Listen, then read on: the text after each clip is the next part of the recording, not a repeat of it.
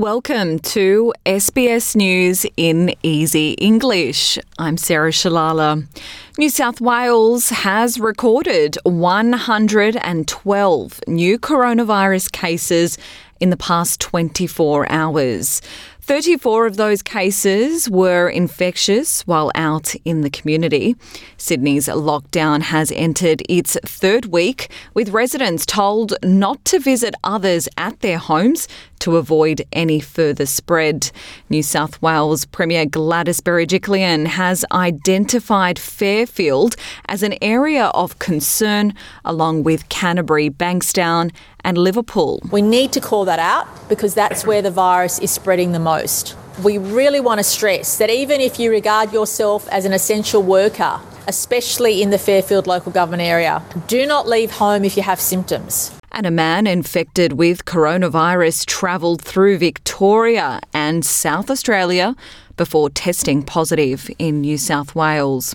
Prime Minister Scott Morrison is preparing to offer more support to businesses in Sydney suffering during the New South Wales COVID-19 lockdown. Treasurer Josh Frydenberg and Mr Morrison spoke to the New South Wales Premier and Treasurer after small businesses warned of a revenue drop and the need for further assistance. An assistance package is being discussed today by the Federal Expenditure Review Committee. Victoria has recorded another day of zero new coronavirus cases after almost 20,000 test results were processed in the state. The state has closed its border with New South Wales and the ACT to protect Victorians from any COVID-19 spread. Queensland health authorities have recorded no new local coronavirus cases as they closely watch the border situation with New South Wales. One new infection was detected in hotel quarantine, with the state declaring it will further ease coronavirus restrictions from Friday.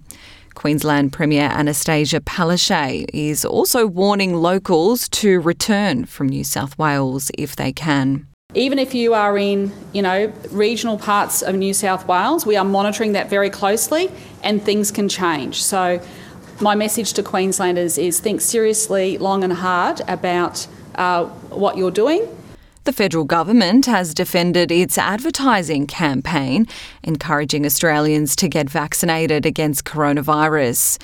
One of the ads contains the message, "Arm yourself," showing arms with band-aids to convey people who have had the shot. A more graphic ad is being broadcast in Sydney showing a young woman struggling to breathe on a ventilator in a hospital bed. Sir Richard Branson says he wants to turn space travel into a reality for the next generation through his space tourism company. The British billionaire went to the edge of space on board Virgin Galactic's first fully crewed flight. The 71-year-old says he wants his grandchildren to be able to live out their dreams. We're here to make space more accessible to all, and we want to turn the next generation of dreamers into the astronauts of today and tomorrow. To sport now, Italian football fans are celebrating around the world after a win at the European Championship for the first time since 1968. After a penalty shootout, Italy overcame England. It's the first final to be decided on penalties since the then Czechoslovakia beat West Germany in 1976. Italian fan Beatrice Mattioli was with the crowd celebrating. I'm so happy. We are the Euro champions. I'm going to celebrate all night. I'm Sarah Shalala. This is SBS News in Easy English.